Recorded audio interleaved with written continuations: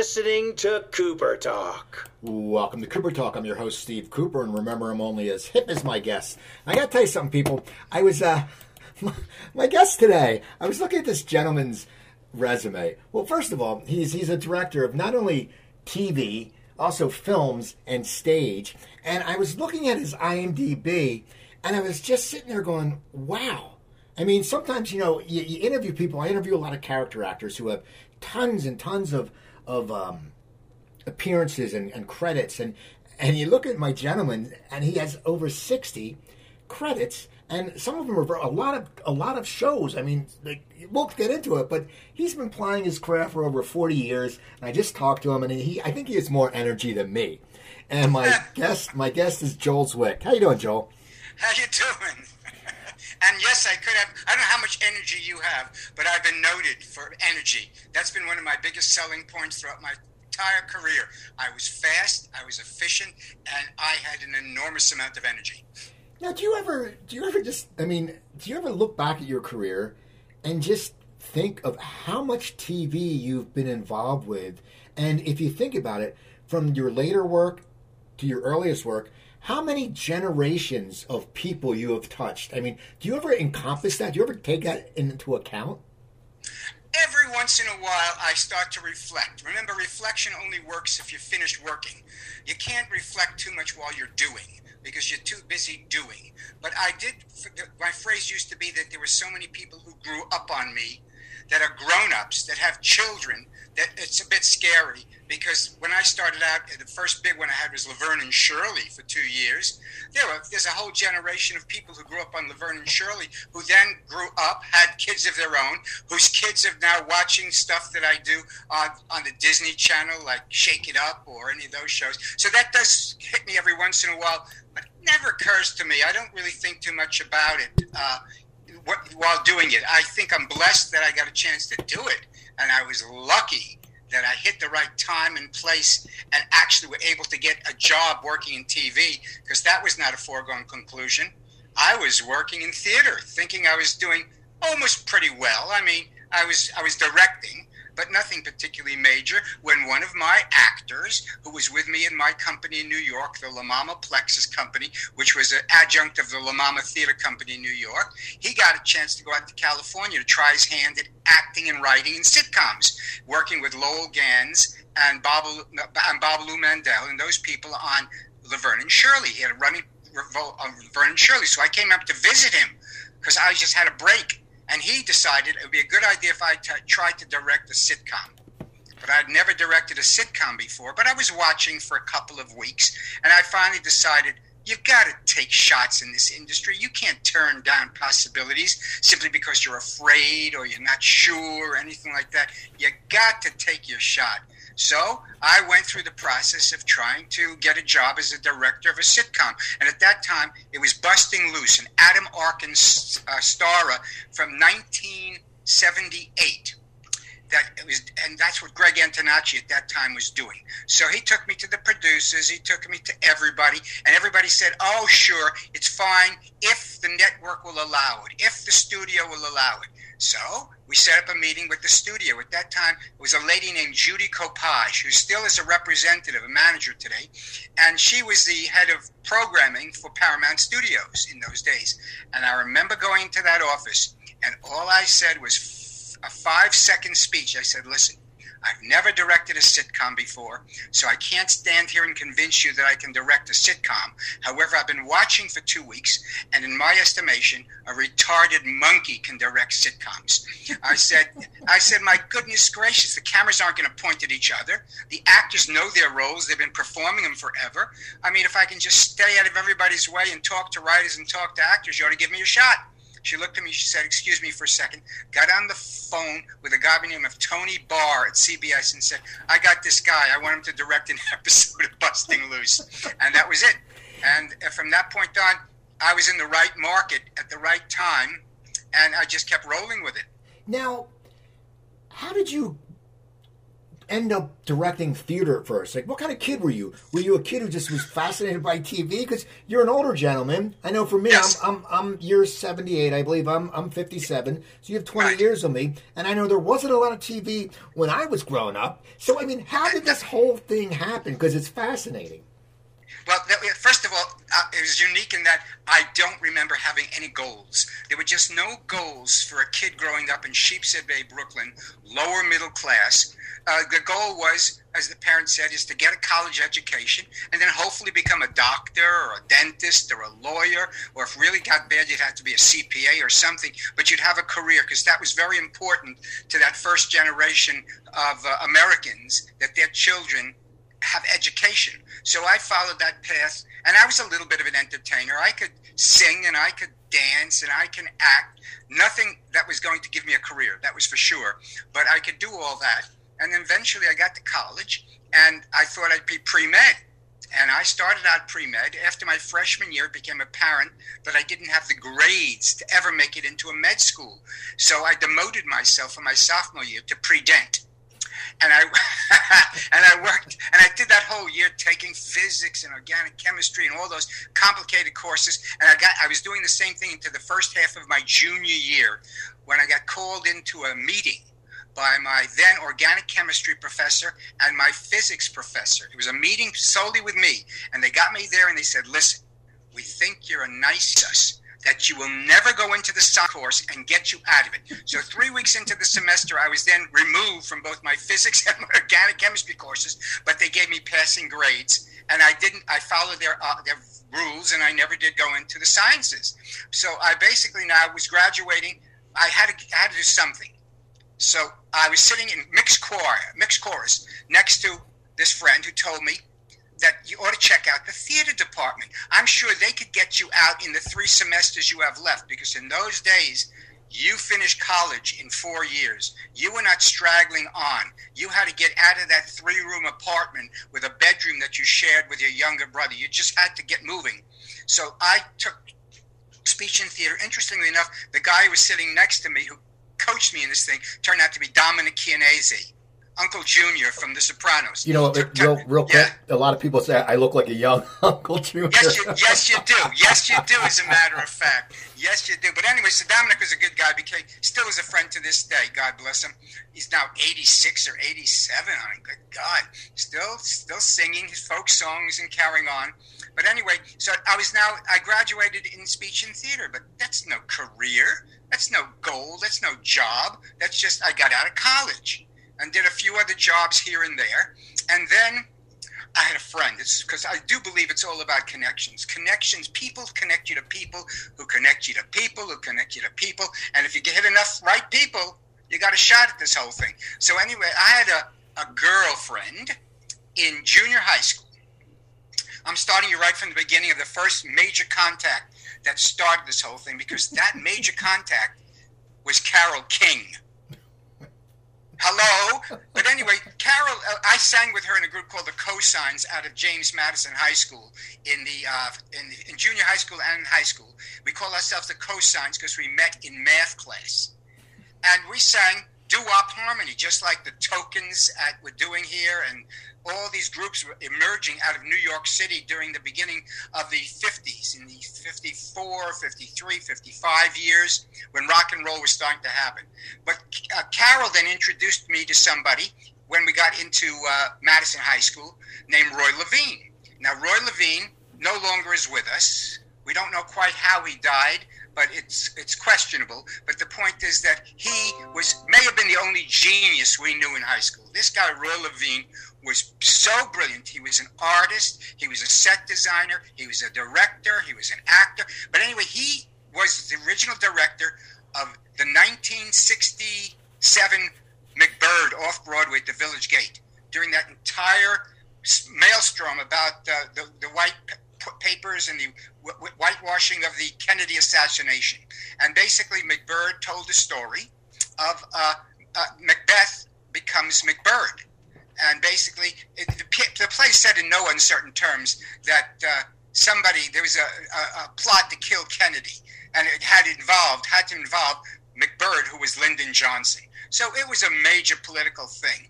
But anyway, it was there that I met Andy Robinson. And you'll know the name Andy Robinson because he played the killer in Dirty Harry, the psycho nut. Okay, so I met him. And both of us were having real trouble in our lives at that point. Total loss of soul. Because that was what the 60s were about. Mostly you were just wandering as lost souls if you couldn't find some path that was direct. So basically, he started with a friend of his, a group at La Mama, which was called the La Mama Plexus. And he called me one day. I had now been agoraphobic and hadn't left my house in 4 months. And Andy called me up to say he was joining this group at La Mama. Would I like to come along? I thought, well, I can't tell Andy I don't leave my house. That would be a terrible thing to do. I'm just going to have to bite the bullet and go with him to these exercises and see what that was all about. Well, as it turned out, the La Mama and the whole La Mama experience eventually set my course in life because Andy Robinson wrote a play called Last Chance Saloon, a wonderful play of the 1960s. And he wanted me to direct it. Now, he had never seen me direct anything, so I have no idea why it was he decided that I would be the right guy to direct this. But as it turned out, it was a pretty big success. It played the West End of England. It toured all through Europe. And bingo, I was a director. And so I just kept directing the Plexus until we had one play, which we're teaching. You see, the Plexus group, I would say, was an actor training group.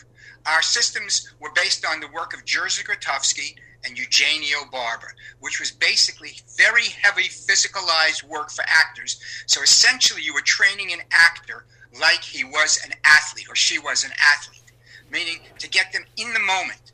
Athletes, basketball players don't think what they're going to do. In the moment, they have to find what they're going to do. And if they're not in the moment, they're in trouble. So I always felt the same thing about actors. If an actor can stay in the moment and not worry about their craft, about their lines, about their blocking. Let all that happen for you naturally. You've been trained to do that. That shouldn't leave you. What you need to have is that sense of immediacy, that you're there at the moment for the other actors, for the audience, for whatever happens. So that was the Plexus work, and it did save my life, essentially, because this man who couldn't leave his apartment for 4 months was now doing forward rolls, handstands, back bends, huge exercises, and directing the Plexus. So one of the people we brought in when we taught at Yale School of Drama, Henry Winkler, one of my students, Jill Eikenberry, one of my students, Ken Howard, one of my students. The three of them were in my class up at Yale. And then we taught at Queens College. And we brought in from Queens College a couple of kids who were very, very talented to join the group in New York. And one of them was Greg Antonacci. Greg Antonacci just passed about a year ago. But essentially, Greg wrote and was a very funny little Italian guy. And I mean little Italian guy. He was about 5'3", if he was anything. But essentially, he wrote this piece for the Plexus called Dance With Me. And Dance With Me, through incarnation after incarnation, eventually got itself onto Broadway. And it had over a year run. And I got nominated for a Tony, but not in directing, as choreography. Because it was a choreographed show, but it was choreographing actors, which is decidedly different than choreographing dancers, because I didn't have the skills or the knowledge to choreograph dancers, but I certainly had my own sense of it. But bringing back to what you said, my only things that I could remember that were models for me were what I was watching. I remember thinking that Milton Berle was hysterical. I would watch Sid Caesar, Your Show of Shows. Lucille Ball put me away. Carol Burnett and the Two Clowns were just insane. So my whole upbringing, my whole slant on creativity was towards comedy strongly, very strongly towards comedy. Now, what was it like, when you, as you said, anyone could direct TV, but what was it like when you first stepped in front of the camera, well, behind the camera, to direct? Because, you think about it, I talk to actors who do TV and they do plays, and plays it's just grueling, and it's every night, and it's very much so. And rehearsal. What was it like when you just sat for the first time? Were you like, this is cake. This is easier than I thought. That's exactly what I thought. When I was looking at this process, I was thinking to myself, this is not so difficult. It is basically a one-act play that would stage virtually the same way you would stage it for the theater, except you have to be sure that the cameras can shoot it. So there is a system that must be learned, and I'm a kind of a systems guy. I see systems, I look at the problems in systems, and then sometimes I come up with solutions to make the systems work more efficiently. And so I watched for 2 weeks, and I thought, okay, I got this. I understand it. Obviously, the camera part scared me much more than staging actors in a little one-act scene, because these people knew their characters. We were not working brand new characters. The only new character would be the guy who came in through the front door selling pizza. And he had one line, and you really didn't have to worry about him. Somebody else cast him. Whatever he gave you, that's what you got. And basically, that was it. So what happened the first show, what I was really frightened about was camera blocking. I thought, boy, oh boy, what was camera blocking going to be like? Because I knew you had to get 3 cameras, and this one had to be the master, and this had to shoot one side, and that had to shoot the other side, and then it switches when characters move. So I memorized the entire camera blocking scenario for that first episode. Because one of the other things that I don't do is I don't use a script. To my knowledge, I don't know if there's any other director who does that. I decided up front that my job was to listen to the actors and respond to the actors. My job wasn't to look in a script to see if they're saying something right or wrong. I have script supervisors who can do that. So basically, I had nothing else to concentrate on but this camera blocking. And lucky for me, I had a camera coordinator named Phil Perez, one of the sweetest men going. And basically, I got through 3 out of 6 scenes camera blocking it when my mind turned into garbage. It was just, nothing was going through my brain at all. I just looked up at Phil and I said, Phil, take it over. And he did. And he blocked out the thing, and I survived. And then I started to learn the system when I realized that there might be a career in this, that people lead to people, so the same people doing Busting Loose with Adam Arkin turned out to be the same people who were producing Laverne and Shirley, And so they started to think that I was a New York hotshot, which at that time was starting to mean something in the world of sitcom. They started to think that perhaps a person who directs theater might be very suitable to directing sitcom as opposed to somebody with major training in film who basically sees things as a shot by shot. They don't see things necessarily in a continuum, and they tend to be much more vision oriented. Sitcom is not about vision. It is about just churning it out. Well, okay, with like Laverne and Shirley, you directed like around over 30 episodes.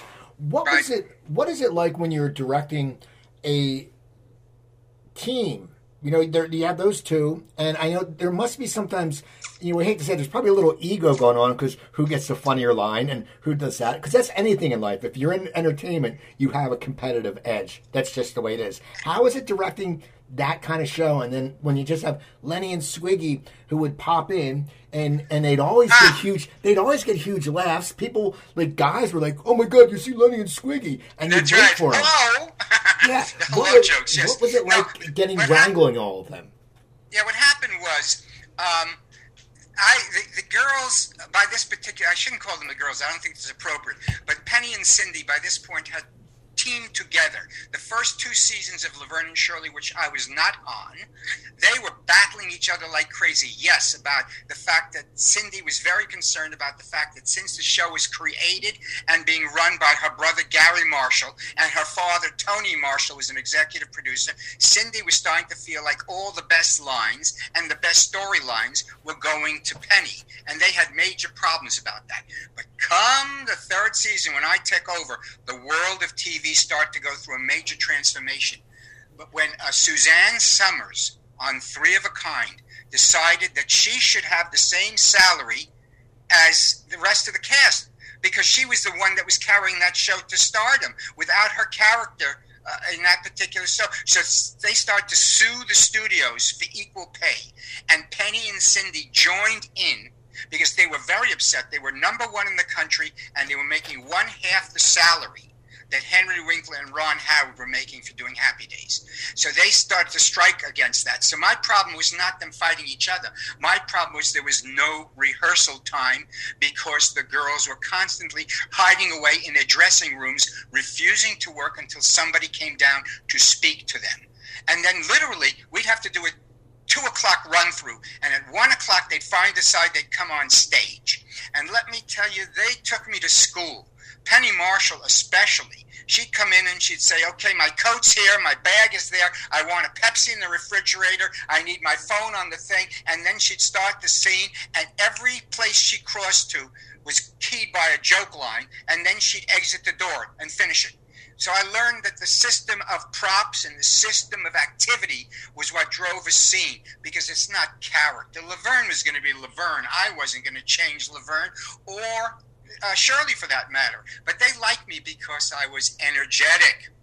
I had a New York energy. Penny loved that because Penny was the Bronx. I'm Brooklyn. She was willing to give that up because that's usually not something you give up. You don't like the people from Bronx. But Gary was Bronx. So basically, they kind of liked my energy. They thought, and basically, I got the job done. In 1 hour, we could put up the show and show it to the producers an hour later, and they would give them notes, and we go on with the show. But it became apparent that this was not a hard job, especially when the actors, when you do buddy comedy, Laverne and Shirley were buddy comedy.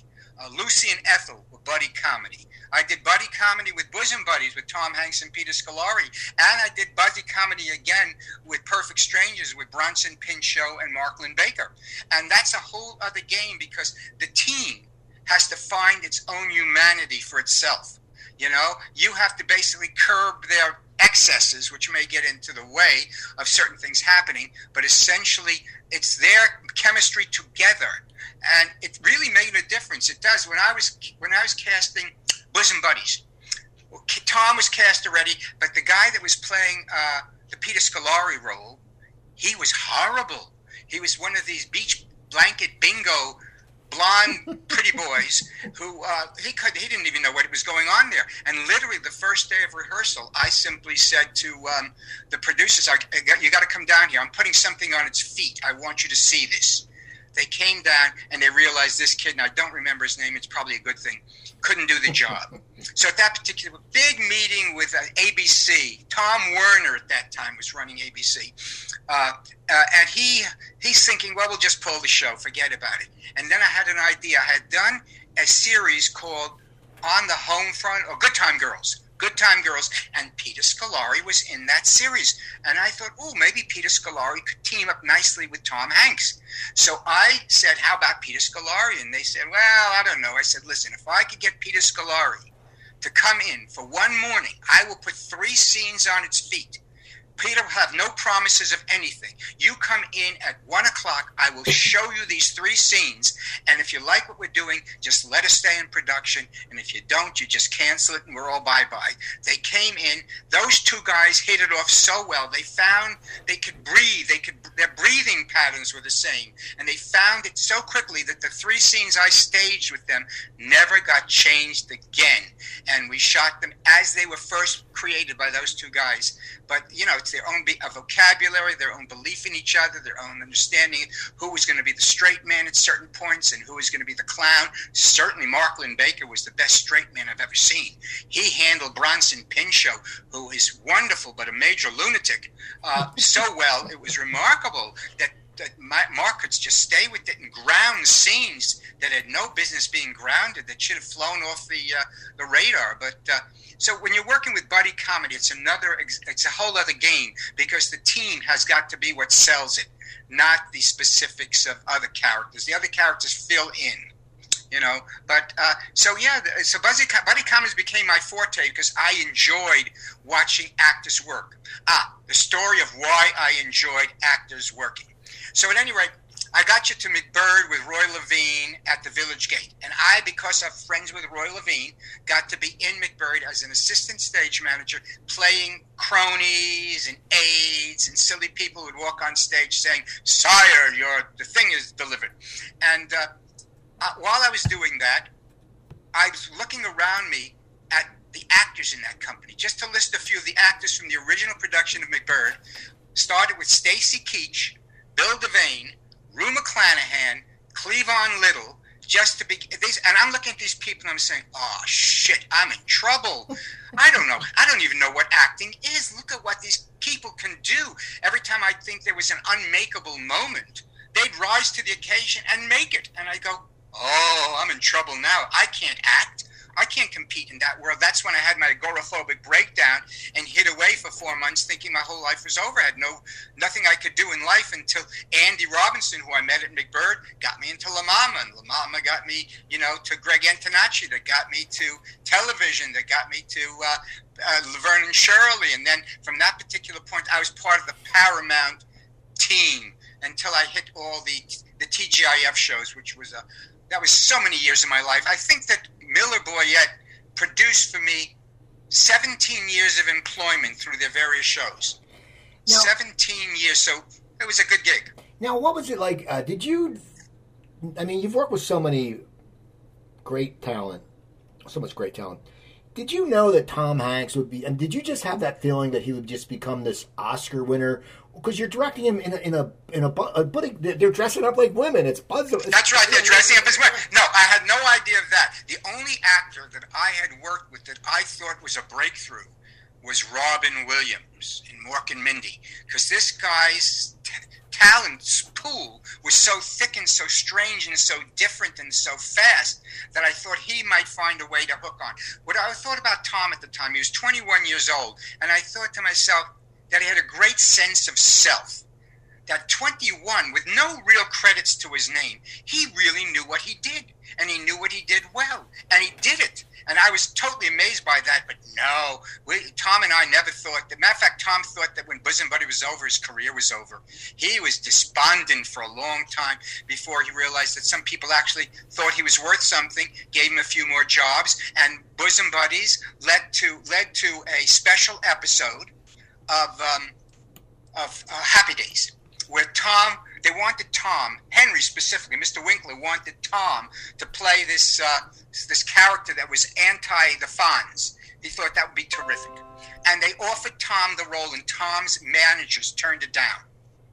So I'm having breakfast one morning with Bobby Hoffman, who's casting director for all of the Gary Marshall product. And basically he said to me how disappointed he was that they lost Tom Hanks. They really wanted him for this role. So I said, that seems strange. Let me give Tom a call. So I give Tom a call. I said, Tom, are you aware that you turned down an episode of Happy Days that basically Henry Winkler had specifically asked you to do it? Tom had never heard about it. At that time, he was with, I'm not sure who he was with, and I don't care if disparaging him or not, but he was with somebody who basically didn't want him doing TV anymore. They were looking to direct him towards features. Okay? So basically, he took it. He went in, he took the job, went in there, met Lowell Gans, met Babalu Mandel, met Ron Howard, and got Splash. So it shows you sometimes that you got to just go with it. You got to take the flow and go with it. And so enough, so therefore, Tom wound up with Splash and then built himself a modest film career. And that's how that worked out. But once again, it was through connections, through that strange thing. If I don't have breakfast with Bobby Hoffman, if I don't call Tom, Tom doesn't do Happy Days, and he doesn't get Splash. He doesn't begin his movie career yet. Now, in your career, you've directed TV shows where you do a bunch of episodes. I mean, you talk about, Perfect Strangers, stuff like that. Do they sign you up for that? Do they say you're going to be the director, or do they have you do the pilot and then you try to figure out where you want to go with it? No, usually if you got hired for a pilot, the chances are that if you're available to do the series, they want you to do the series because they're picking the best person that they think possible for the pilot. And as it turned out, that's what happened. But usually what happened in those days, because it's changed considerably, in those days, you needed a director who was on the side of the producers, and you needed somebody that stabilized the set. So you had one. I would do all episodes of a given season. If Laverne and Shirley did 22 episodes, I would do 22. Occasionally, they throw one to Penny. They throw one to an executive producer. But for the most part, other than the gift shows, I was doing every single show. Same thing. I did for Full House. I did 198 episodes of Full House. 99 episodes of Perfect Strangers, and that's like 4 years, 4 seasons of 22, 24, 26 episodes. Then as the business changed and monitors came in, and producers could see pictures on a screen that represented the shots that the director was looking at. They could then input and say, I think I'd rather have that in a two-shot. I'd rather have that in a close-up. I'd rather have that looser. I'd rather have that tighter, which would drive you completely the distraction as a director. But you had to learn to live with that little bit of shame and basically listen to their input and take it to heart. And then basically, I'm trying to think where I was going with this. Then what happened was they realized as they got better and better at seeing monitors that basically their control wanted to be in the hands of the producers and out of the hands of the director. So they started to offer directors not full seasons. They started to offer the directors 3 episodes here, then 3 episodes there, so that basically if they were unhappy with what you did, they could get rid of you. Because at that time you were basically guest directing more than it being your series. Because I think the last of my series, I'm trying to think what it could have been Hanging with Mr. Cooper, could have been Step by Step, one of those. After that, once Miller Boyett left the business, all of a sudden, I was up there with a very high salary and had worked for nobody else in the business. And all of a sudden, I'm out in the marketplace. Now, reduction of salary wasn't a big problem, but the fact was people heard of me, they knew my reputation, so they were willing to take a chance, but they were willing to take a 3-episode chance to find out if indeed that could work out. And in some places, it did work out. If the producer and I had a past history, we could figure out a way to make it work, so I took over the show for them, and they didn't have the problem of worrying about the stage and the discipline and the staging of scenes and how to shoot it. So that's kind of how it evolved towards the end of the career. Now, in your career, you've directed in the early days. You directed, as you said, Full House. You directed Webster, episodes of Webster. What was it like, well, especially for Webster, directing the kid where the kid's the star? You're used to, Laverne and Shirley with even the Carmine Ragusa would pop in, all these That's people. right. What? No, what do I think about that? I think that for the most part, kids are honest. They are kids. And if you're not trying to change the kid into something, Emmanuel Lewis came to us with a skill set that was already in place. He was really cute. He knew all his lines. He knew all his staging. He was a little professional. Remember, you see Emmanuel Lewis, who looked like he was 2.5. He was 12. And one of the big problems we had on set was we had to stop picking him up and stop hugging him like he was a 3-year-old, because that was initially the instinct of, Emmanuel. That had to get stopped. But essentially, the problem with Webster was much more interesting than that. Alex Karras and Susan Clark, husband and wife, and their production company, they wanted to do a series that they sold to ABC called Another Ball Game. It was supposed to be a stories about Alex Karras finishing playing football, now doing Monday Night Football replicating that period of his life when he was announcer on Monday Night Football. And that was the show. Now, that was all it was about until all of a sudden the network saw this little kid on TV in a commercial, and they said, wait a second, why don't we bring Emmanuel Lewis in? He could be a guardian or a replacement parent for some ball player that was on his team, and they would raise him. So then it moved from Another Ball Game to And Then Came You, which is the title song for the show, by the way. They kept the title song, And Then Came You. At this point, Alex and Susan were starting to get really nutso about this because they had no control. When eventually they changed the show to Webster. It was now the name of the kid, and it was no longer their show, except they were going to be the parents of Webster. And we had a lot of Sturm und Drang on that set concerning the fact that so much power base and so much had been pulled away from Alex, especially in the manipulation to make it Webster. And they were not necessarily nice to Emmanuel. Alex was always kind of nice, but then again, we think that he was brain damaged from football, and we know that he was smoking so much dope in the back that we couldn't let any of the kids go near his trailer for fear they would get contact highs. But essentially, he was just a pleasant guy, not very quick-minded, I even said that once to Susan. I said, he's awful slow-minded. She said, yeah, oh yeah, I'm afraid all America can see that too, because she knew at that particular point that 13 years of banging your head into people's bodies was going to cause a little bit of damage, and it did. And eventually, Alex passed away with dementia because of the problem of the hitting his head too much against hard objects. But Susan was not happy. She's a controlling lady and a really good actress. And basically, she was the one who was most pissed off about the fact that it all became about Emmanuel. Now, So that, now I was going to say, we talk about your career in Perfect Strangers. You've directed some great characters. When you'd said, Larry, it was Larry and Balky. Larry is the straight man. That's right. What is it like when you have to direct that? Does a straight man instinctually know that they are the straight man, or sometimes they want to vocalize? Because it must be hard when Balky is stealing the show and they don't notice. Like I always say, if you watch Frasier, David Hyde Pierce is such an amazing physical actor. Oh, amazing! Yes, correct. The look and the just thing, and it makes it perfect. But he even has some great lines. What was it like when you direct there's such a different? I mean, Balky's so over the top. What they would tend to do, which was very smart of them, they had a number of shows during the course of every season that featured Mark's character. Because Mark was a pretty antic actor himself. It's just that compared to Balky, there's not many people who can compare to Balky in terms of off the charts. But Mark had phenomenal. Perhaps if I was to tell you the most skilled actor I ever worked with, it would be Mark Lynn-Baker. It would not be Tom Hanks. It wouldn't be Robin Williams. These are newcomers to the business, essentially. But Mark Lynn-Baker, he'd come off of another year or something, the one, the Sid Caesar show with Joe Bologna. Oh, goodness gracious. But anyway, this kid, he was not a kid at the time, but he could really act. He understood the name of the game. He really did. And it never concerned him whatsoever about the fact that he had to be straight man to Balky when Balky was simply ripping off and going places, and Mark had to just be there.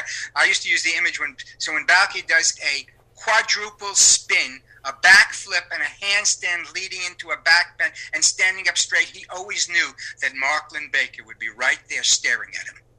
Now, it's so funny because you go from that, and then on Full House, all of a sudden you direct a bunch of kids. I mean, how do you sit there? It's like, I always think of the old term, when people say trying to wrangle kittens. Is that what it's like, directing a bunch of kids? No, the only big problem with directing a bunch of kids is that their time is so limited to what they're allowed to do, how much time they can put on the set, depending upon age. I had Mary-Kate and Ashley Olsen when they were 6 months old. They were allowed 20 seconds of film time before they had to be taken off the set. That's why we cast twins, so that you could move one into the other. But the kids had limited hours. They had to go to school. They did not show up on the set until after lunch at 1 o'clock. And some of them had enormous chops. To my knowledge, and I still believe it, Candace Cameron might have been the best actor we had on that particular show. Saget was a stand-up comic, as was Dave Coulier. Stamos had done a soap opera before, playing Blackie, I think, before he got Full House. And he was solid, but the jokes about Stamos was he wasn't a real good script follower. They used to have a board up in the writer's room. On one side of the board, they had the line as written. See you guys, I'm going to get some coffee. Then on the other side, they would put the line as John Stamos delivered it. And it would come out, well, guys, I was thinking, I don't know what I should do. It's a nice day. I don't feel like staying around the house, so maybe I should go. They had these things listed side by side because John was a schmoozer. He was a schmoozer and a sweetest guy going. But the kids, I always thought of everybody who I was working with as my equal and as my peer. I thought of Jodie Sweetin at 4 years old as my peer, Candace Cameron, all those people as my peers, and I just dealt with them honestly. I was amazed that the kids, Jodie Sweetin at age 4 could sit at a table reading with the rest of the group and read the script cold as well as they could. She was that sharp and that smart. And Candace Cameron was a very good actor. And of course the twins, they were mouthing for 2 years the dialogue coach who would say the line, and then they'd say the line, and I had to find a way to shoot it so that I could create some sense of continuity. So you didn't always feel like these kids were off in a room by themselves recording their lines. But I thought kids were. The key to it all was I had kids the same age. My kids grew up. When I did a scene in the classroom with Jodie Sweetin, my son Jamie and my daughter Hillary, who were the same, more or less ages as Jodie Sweetin, were in that classroom. And Hillary, who was the better actor of the group, she was, and Jodie always knew that her seat in that classroom was going to be next to Hillary. Because I knew that Hillary, as a stand-in, would give me faces, would give me attitude, would do all kinds of things. As a matter of fact, Hillary now is an executive up at Netflix, doing some of their programming for their comedies. So she stuck with the business quite well. Jamie is an actor, but I tried so hard to dissuade him. Boy, when people want to be actors, it's so painful. But at any rate, so I was raising kids at the same time. It was a show my kids could appreciate, my kids could be a part of, and my kids could watch. So this became a no-brainer. And since I was raising kids, raising a few more on the set weren't a big problem to me. I had dialogue coaches. I had people from welfare. I had all kinds of people watching these kids to make sure they were in school and not running around the set. Now, you talked earlier about how Webster became somewhat the star of that series. You also directed Family Matters. I think Urkel. Urkel. Now, what is that like when all of a sudden, Urkel had a life of his own. People watch the show, but if you said, who stars in the show? Everyone would go, Urkel. What was it like that? Was there attitude or egos that people really don't see, or some resentment maybe? There was a little bit of resentment at the beginning because, once again, Reginald VelJohnson and Joe Marie, who had been both members of the Perfect Strangers cast. She was the elevator operator at the newspaper, and he was a cop. Same cop that he played in Family Matters. And that was a show that was supposed to be about them. And once again, 8th episode in, Steve Urkel shows up. And he stands at the door and goes, "Hello, is Laura here?" And at that particular point, we all knew he was going to become a regular. It took that much time to realize, oh my heavens, did we hit gold with this kid? And Jaleel, exceptionally bright, exceptionally well-behaved, his father a dentist, they made him go to school. He finished UCLA. There was no fooling around. He was not going to have a career. They were going to pull him from Family Matters if he did not pay attention to his studies. So for the most part, he was very well-behaved and a very good actor. At a period of time, he got a little bored with playing Steve Urkel. He was getting a little old and feeling just a little stupid.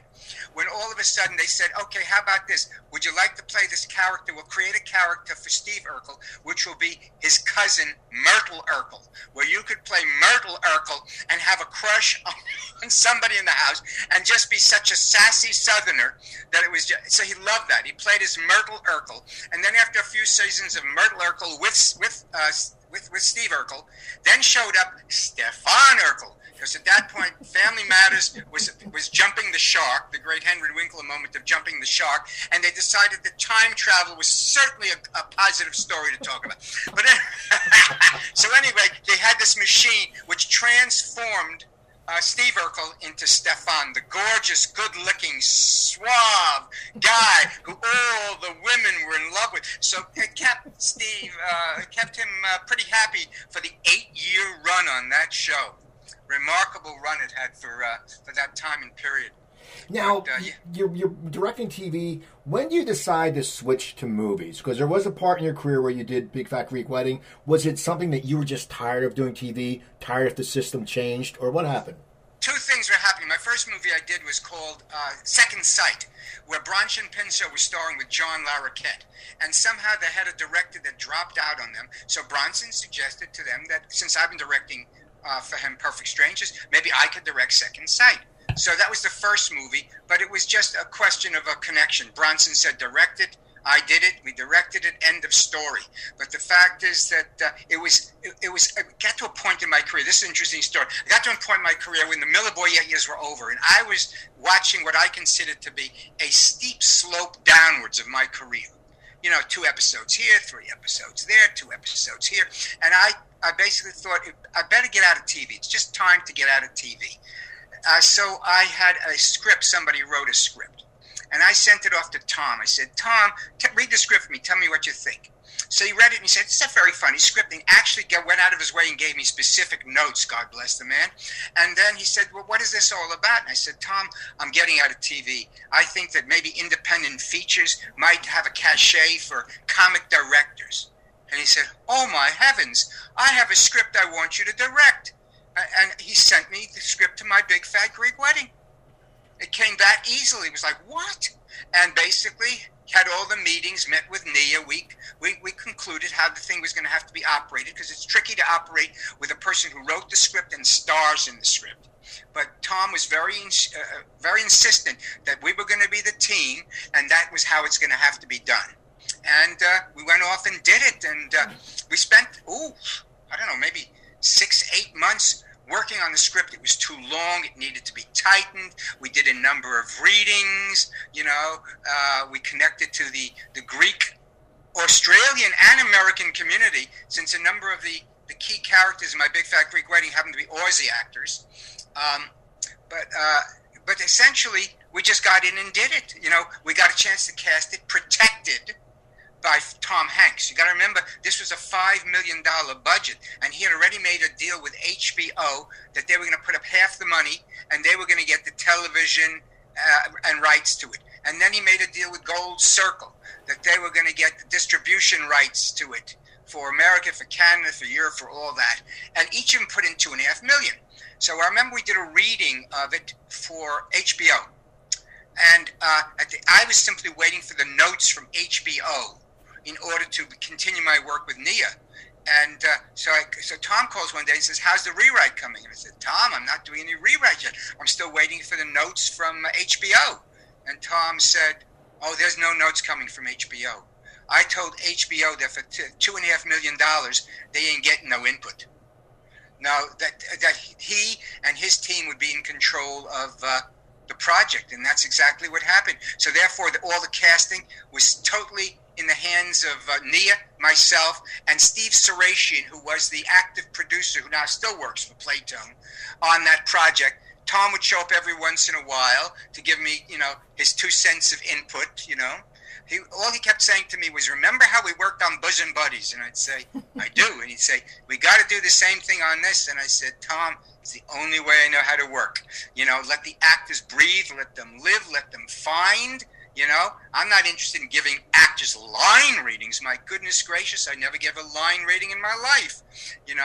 I forced the actors' own sense of who they were and what they brought to the role to become the role. And that was it. So we got control over Greek Wedding in a way that you normally wouldn't, in terms of getting that movie to be made. And John Corbett was the last piece. We were up in Toronto, about to start principal photography in 4 days, and I had no one to play that role. And basically, California was sending me tapes of people, and I saw one guy that I thought, well, if I'm in trouble, I'll have to do it. And then that night, we all went to a bar to drink and think how much trouble we're in, and we hear some guy talking at the other table with a bunch of his friends, and it was John Corbett. He was there with the cast and crew of Serendipity, which he was shooting up in Canada at the time. And he was laughing at the table about this script he had just received called My Big Fat Greek Wedding, but he couldn't do it because he was doing Serendipity. So we went over to the table and we said, ooh. And I said, if I can work out something with the producers of Serendipity, I will create a schedule where you can do both shows. And that's the reason why Corbett had long hair. It turned out to be a boon for us, but he had long hair in that movie, in My Big Fat Greek Wedding, because that was the hair he had to have to finish out his shoot on Serendipity, which he had about 4 more days to shoot, and I just worked the schedule to keep him out of the shooting until such time as I needed him. Now you've said you've always not made actors read lines. You come in. Was it tougher though to make a little bit of a transition from when you're used to 22 minutes to now it's more than 22 minutes? It's more than a live audience. there's no live audience in front of you, so comedy's That's different. true. That's true. However, what I found out was that learning coverage from sitcoms, what shots you need to make a scene. Does it need to be a close-up? Does it need to be a looser shot? Should it be a two-shot? Is the comedy played in a two-shot? What is the but I said to Jeffrey Jur, who did my DP work on that particular movie, I said, Jeffrey, if this movie looks like what I have in my head, you have failed me. I said, you better be testing me and competing with me and telling me that you have a better shot and a better plan. And he did that, and that worked terrifically for us. But basically for me, when you cast an actor, you are casting an actor.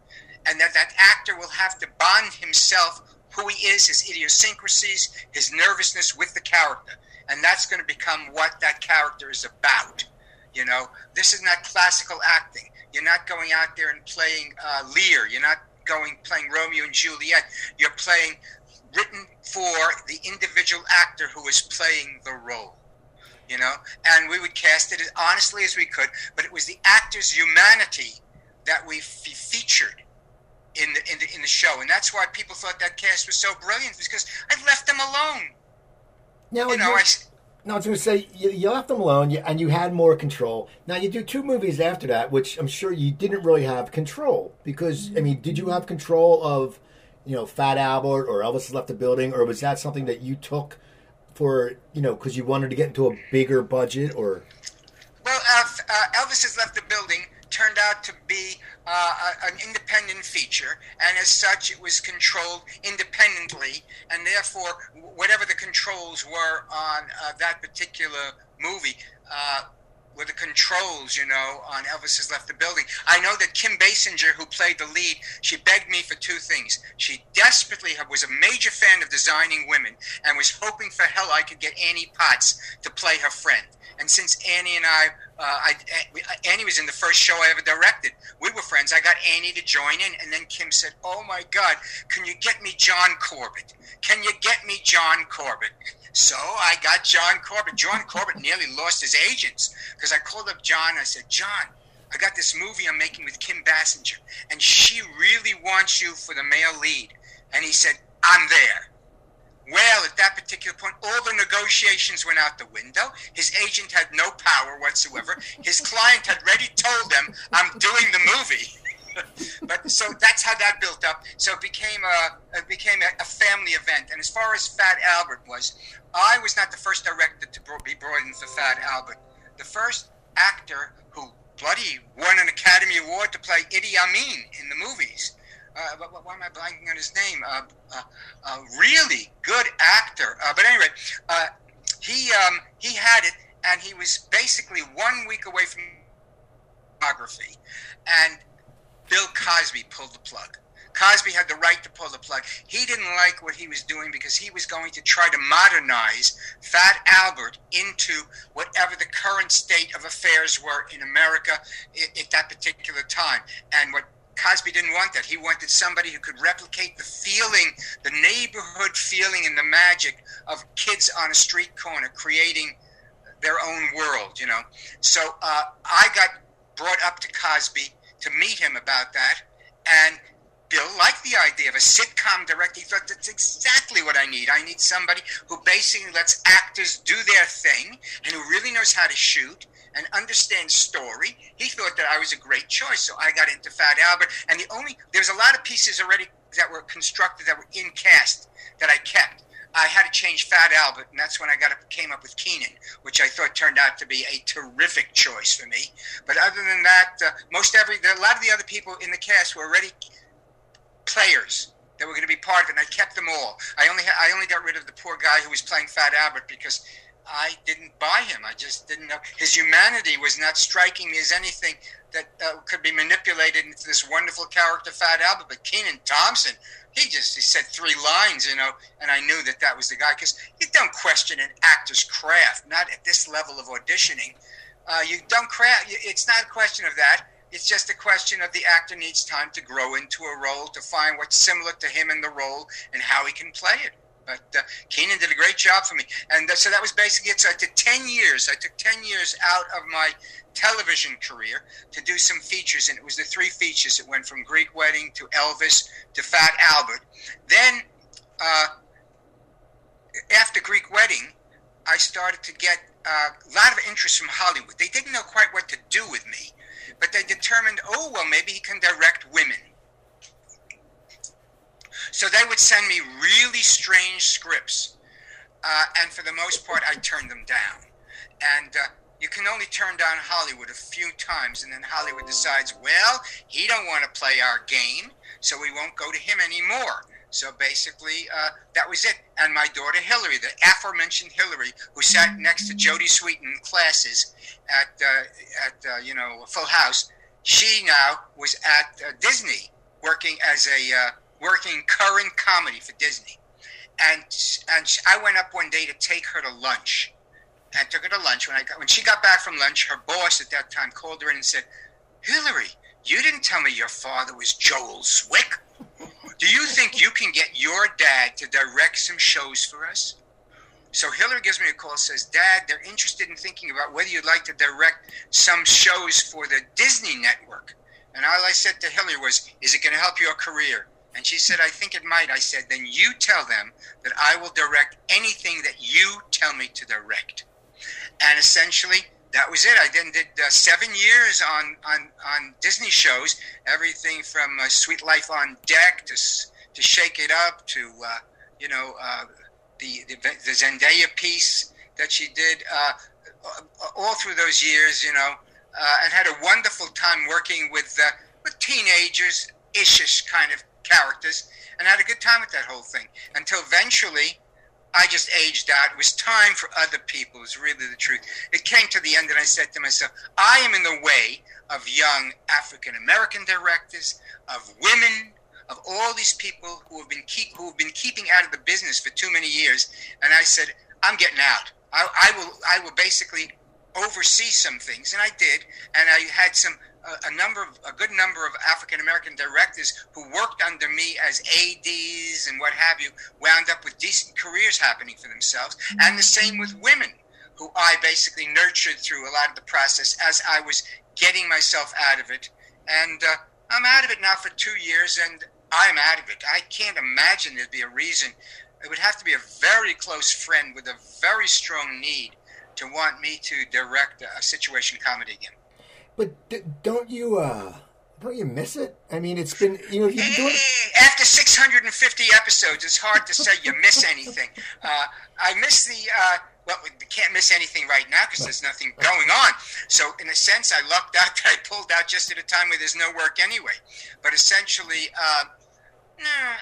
it's the energy necessary, the discipline necessary, the hours necessary, whatever that's all about. Even though you have a system and the system is oiled as well as you can oil it, it takes a lot. It takes toll. And when you get to a certain age, as you're right, I'm 78 now, and I basically decided at about 75 and a half, it was time to say goodbye, make room for other people, and so I did. Like I said, if somebody showed up with a terrific script, I might do the pilot. But here again, I don't think I do the series. I would let them know, if you wanted me to do a pilot for you, I can get it up for a pilot and do some good work for you. But I don't want to start churning these out again.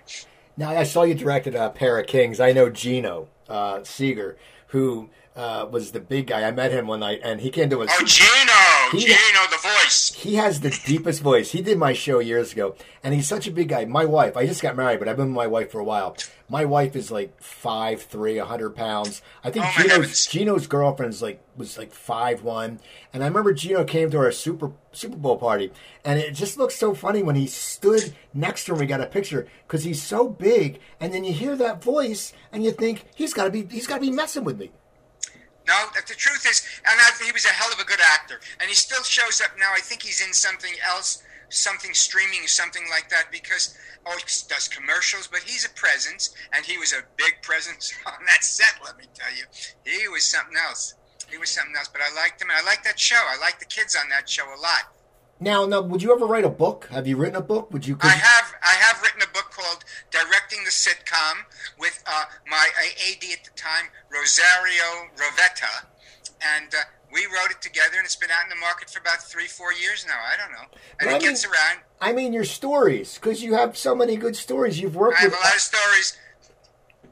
You've worked with everybody, so I guess it's something that people would love that because people love that, especially my generation. I mean, all those shows when you talk about Laverne and Shirley and Bosom You grew Buddies, up on. and you grew up with them, and then going into Full House, we all had like the John Stamos and Dave Coulier hair when I had that. Of course.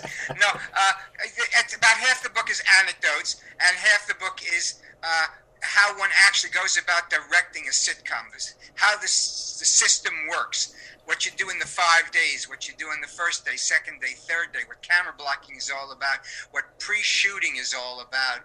All those things are taken into account in the book in terms of, theoretically, although I don't know this for sure, somebody who could really read and understand the book would be ready to direct a sitcom. I have one final question for you because, Sure. The industry has changed a lot. I talked to a lot of actors who, back in the day, you had to nail it, or so you had to go through footage of film, and now it's where it's more digital, where they can stop it and reshoot it. Do you think that makes an actor get lazier and not develop the chops as much because they know they have a safety outlet, or do you think actors are still just the same? I think actors are the same. I think the system is what breaks it down. If you are going to perform in front of an audience, which 90% of the sitcoms are done, the actor then is performing for an audience. If there's no audience, the actor is acting for each other. They're not acting for an audience. There's no laughs. There's no applause breaking up the scene. There's none of that going on. We may doctor in some applause, some laughter later. But the actor is just purely in the moment dealing with the other actor. And it's a pure work for the actor, not being, out there performing, which is what's happening now. I've got my friend Hershey Felder, who does all these one-man shows for me, Beethoven and Chopin and what have you. He's now shooting versions of each show. We're up to Gershwin now, and that comes out on September 13th. We're streaming Gershwin. And what we're doing now is we're taking what was a stage play that he played in front of an audience and making it into a filmed project where he plays for the camera. And the difference is, all I can tell you, is palatable. The difference in his work, he's not performing. He's just being the character. He's just telling the story. He's not trying to sensationalize the story or looking for applause by coming up with a big fancy ending to some piece of music. And it changes, but the difference is audience or no audience, and not whether you're shooting HD or film. Although truly, with film, only person who knew you had the shot was the cameraman, and he'd have to tell you at the end of every scene, got it, or one guy'd say, missed it, and you go, uh-oh, and we go back and pick it up.